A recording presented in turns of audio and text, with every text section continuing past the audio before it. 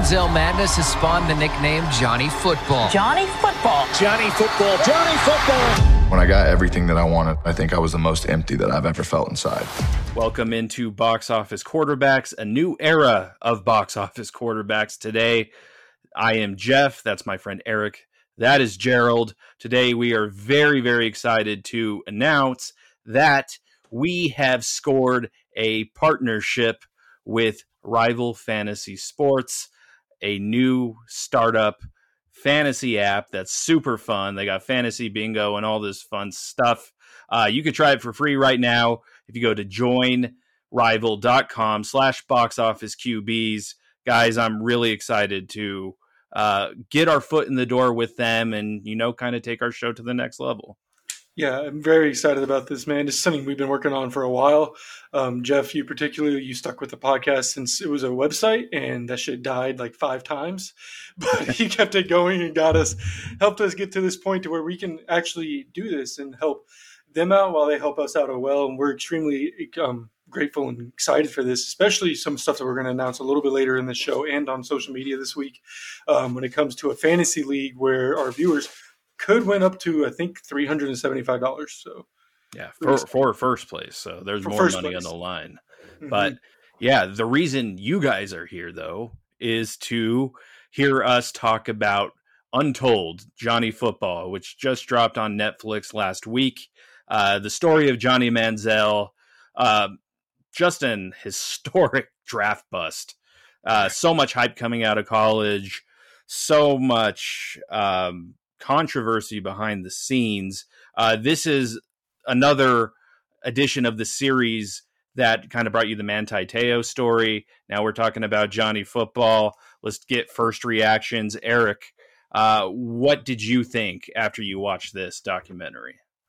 One of the first things I thought of after watching the documentary was, man, oh man, did he miss out on NIL, because it just made me think about Tebow, how much he could have made. It made me think about Cam Newton, about Reggie Bush, those USC teams.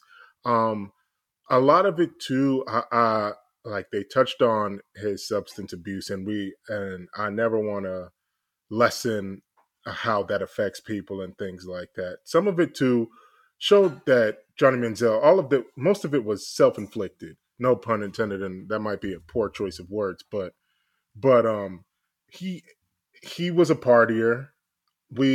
He was bragging about not watching tape and practice and film. So it's just like some parts of me I felt bad for him, and then some parts I felt like, why should I feel bad? So I was a little conflicted watching it too. But learning about where he came from Kerrville. My fiance wants me to shout out McCollum because there's a brief shot of McCollum High School in San Antonio that he was a defender that he was hurdling. But just seeing how good he was in high school, and then the impact that he made as a freshman. I remember the Johnny Football craze, but then going back and seeing it was just like, dang, like this was actually a big deal. And especially right when Texas A&M went to the SEC and things like that. But one of the main takeaways that I took away from this quasi documentary was that NIL would have helped him a lot. NIL would have made that man millions, and he was already rich.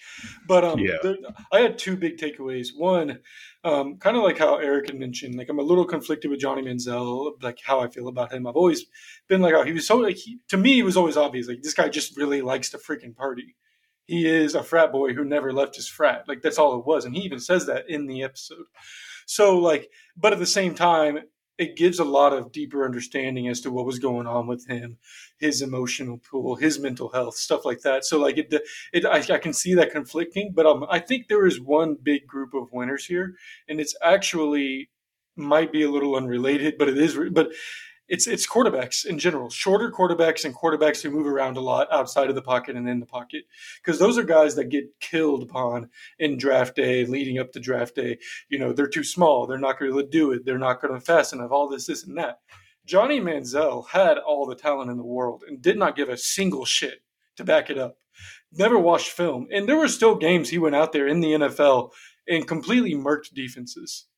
Now, most of the time, him and the Browns looked absolute horrible. They've been bad. They finally started getting some roster pickup around the time he left. But around that time, they were still very bad roster-wise. And he still won 2 or 3 NFL games. That was pure talent. And I think that helps quarterbacks like him who, as long as they watch film, they might be okay.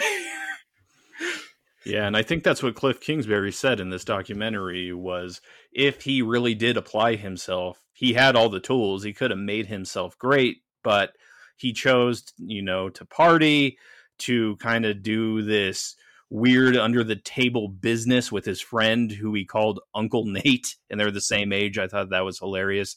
But, he was just one of the kind of cautionary tales that you kind of hear of nowadays.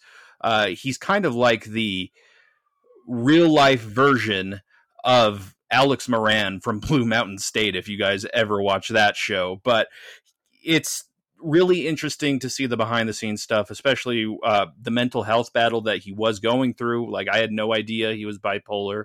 That was one of the huge revelations here.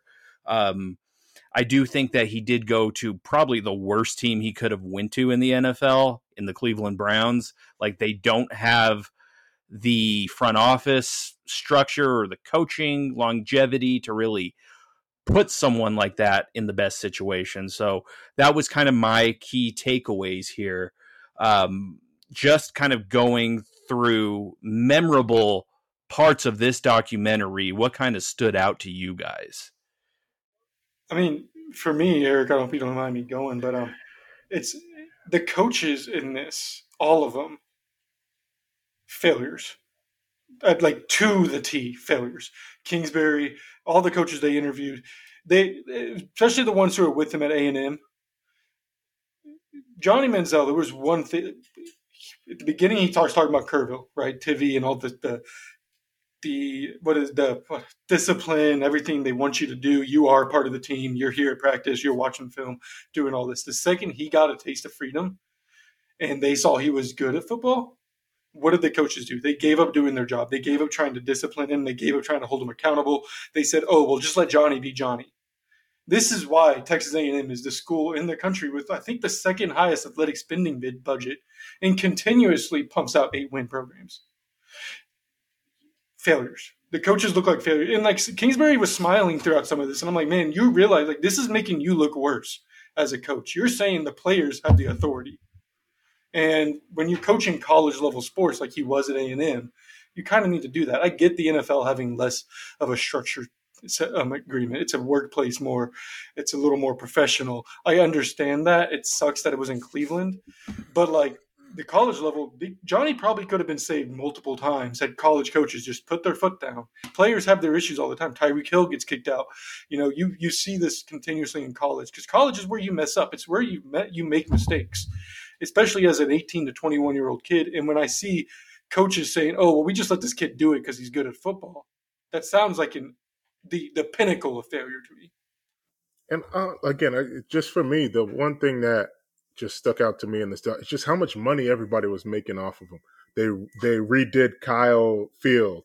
The ADs probably got new contracts. Kevin Sumlin got a new contract. Don't get me started on how Texas A&M treated Kevin Sumlin. They fired him, but Jimbo Fisher has the same record and nothing's happening. But I digress. But yeah, it's just how they were talking about the Maroon 2 jerseys that didn't have the name back in the day. Mm-hmm. It's just like, again, so many people were making so much money off this kid and he couldn't get a taste of it. So then when he took it into his own hands, that's when everybody's like, oh, no.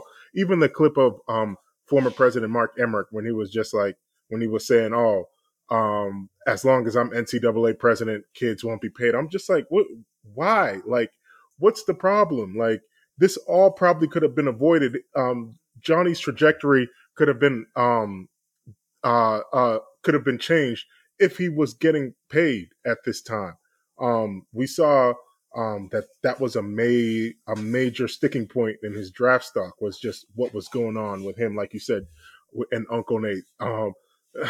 He had to cut him off as a friend, and it's just like they said that they hadn't even talked, but it's just.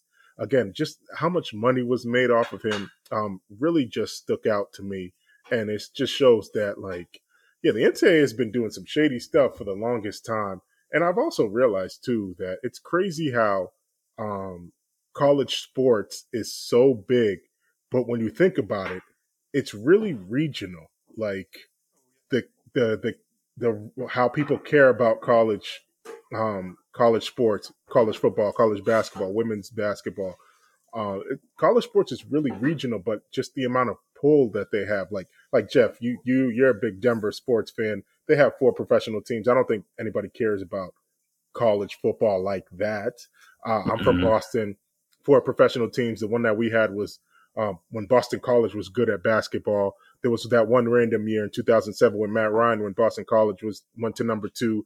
That's really like the only time, at least that I remember as a sports fan, that we cared about sports. It's really just the South, and it's really regional. And it just shows that just his impact for that to for what he was doing to go national. So again, just the sticking point of how many people were getting paid off of this kid, and then just how many people actually care about college sports.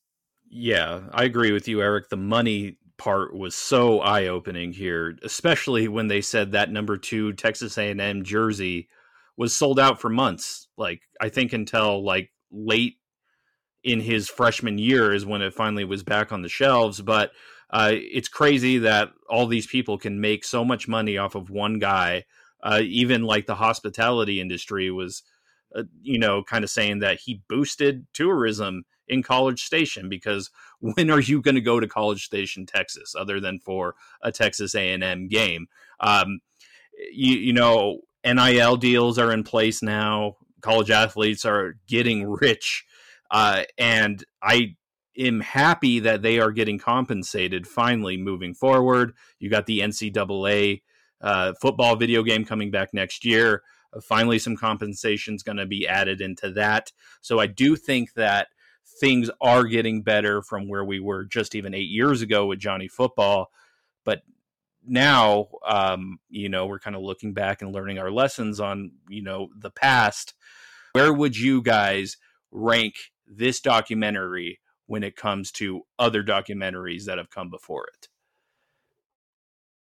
I'll give it a starter, just because it's a quick one, and it does give you a lot of good information on Johnny Manziel, and allows you to kind of see what was going on at A&M, and throughout the country on a larger scale to a little bit of an extent. So, and it's good informational. There's not really much in there that I'm like, why the hell was this put into this hour and 12-minute long documentary on Netflix? Easy to watch. And if you like college football, like it's definitely one I think you should watch, just to kind of get that sense of like what it was like for players sneaking around, making that money. I realize now that it was almost a decade ago, but like that was a decade ago, 2012. Holy hell. But like, so it's almost a history lesson for some of these kids, but it's, I think it's a starter. I'm a bench this one because this Netflix and Untold, I can compare it to a documentary that, I don't know, Lifetime puts on when they put on like those crappy biopics. Like it was an hour and 12 minutes. I mean, I understand they put it out. I mean, it did its job. It was trending on social media, but Johnny Manziel talked about being bipolar and wanting to shoot himself, and they just moved on from it. I'm like, they kind of did, right? I'm like, wait, the man just admitted that he was bipolar, and he equated it to being an alcoholic, and he wanted to kill himself. And they were just like, oh, let's move on. So that was the end, right? Like, yeah, I'm like, the end. It was very abrupt. Like that. So it's just like, okay. But yeah, it's just, it's a bench, nothing to ride home. It did its job. It was, honestly, it just felt like something that people can talk about for a couple days, and it worked, because now everybody's looking at Untold, and now they're waiting for they want to watch the Jake Paul one, and then they'll watch the Florida one on the Florida Gators. So it's just, it's like Lifetime. It's whatever. Yeah, there is no meat on the bone when it comes to this documentary whatsoever. Like, you compare it even to Quarterback, which is also Netflix. You spend a full season with 3 guys and you really get to know them. So I think that they did leave a lot of stuff out of this. I would have liked it maybe if it was like 2 or 3 more episodes to really get a feel of this. But yeah, I'm going to give it a starter. If you need to kill some time during an afternoon, that this is the perfect documentary for you. If you want something more meaty, I mean, The Last Dance is 9 parts and it's fantastic. Yeah, for sure. It's not meaty at all. Anything else you guys want to add on Untold Johnny Football? Not on this specifically, but can we go ahead and go to our little announcement? Let's drop our little big announcement. Little big announcement. All right, cool. So make sure you guys are following us on all of our social media platforms, TikTok, YouTube, Twitter, X, whatever the hell they're called now, any and all of them, because in the next week or so, we will be posting a link to Rival, which will allow you to join our fantasy league. This fantasy league will be playing against Jeff, Eric, me, Ryan's coming back for the league, and Ahmed too. So there's 5 spots open right now, and what it is a $50 buy-in, but you're not paying the buy-in. Rival's actually paying the buy-in for you. That means you are playing for the pot, but you're not paying for the pot. So at the end of the year, you get first place. You can win $375. Second place will be $125, I believe is what we agreed on. And the last place will be $25. I have to get $375, $125. There we go. $375, $125. Thank you, Jeff, for catching that for me. But we will be having that announcement and posted everywhere for all of you. So stay tuned and send us a DM or a message if you're very interested and you are one of the ones wanting to get in first. Because we're expecting these 5 spots to fill up quite quickly once we do post it. Yeah, first come, first serve. Gonna be a fun year. Gerald is the commissioner. We've anointed him the commissioner. So there will be no kickers or defense in this league. Yeah. So if you got complaints, take it up with him. Anyway, what do you go ahead, Eric? Yeah, take it up with Gerald. So. Yeah, it's all on him. We're gonna open like a complaint box just for him on our website. But yeah, this has been a fun edition of Box Office Quarterbacks. I am Jeff. That's my friend Eric. That is Gerald. Go to joinrival.com/boxofficeqps. Gerald. We'll be back with our next episode, which is going to be Blue Beetle. We'll see you guys then. Have a good rest of the week.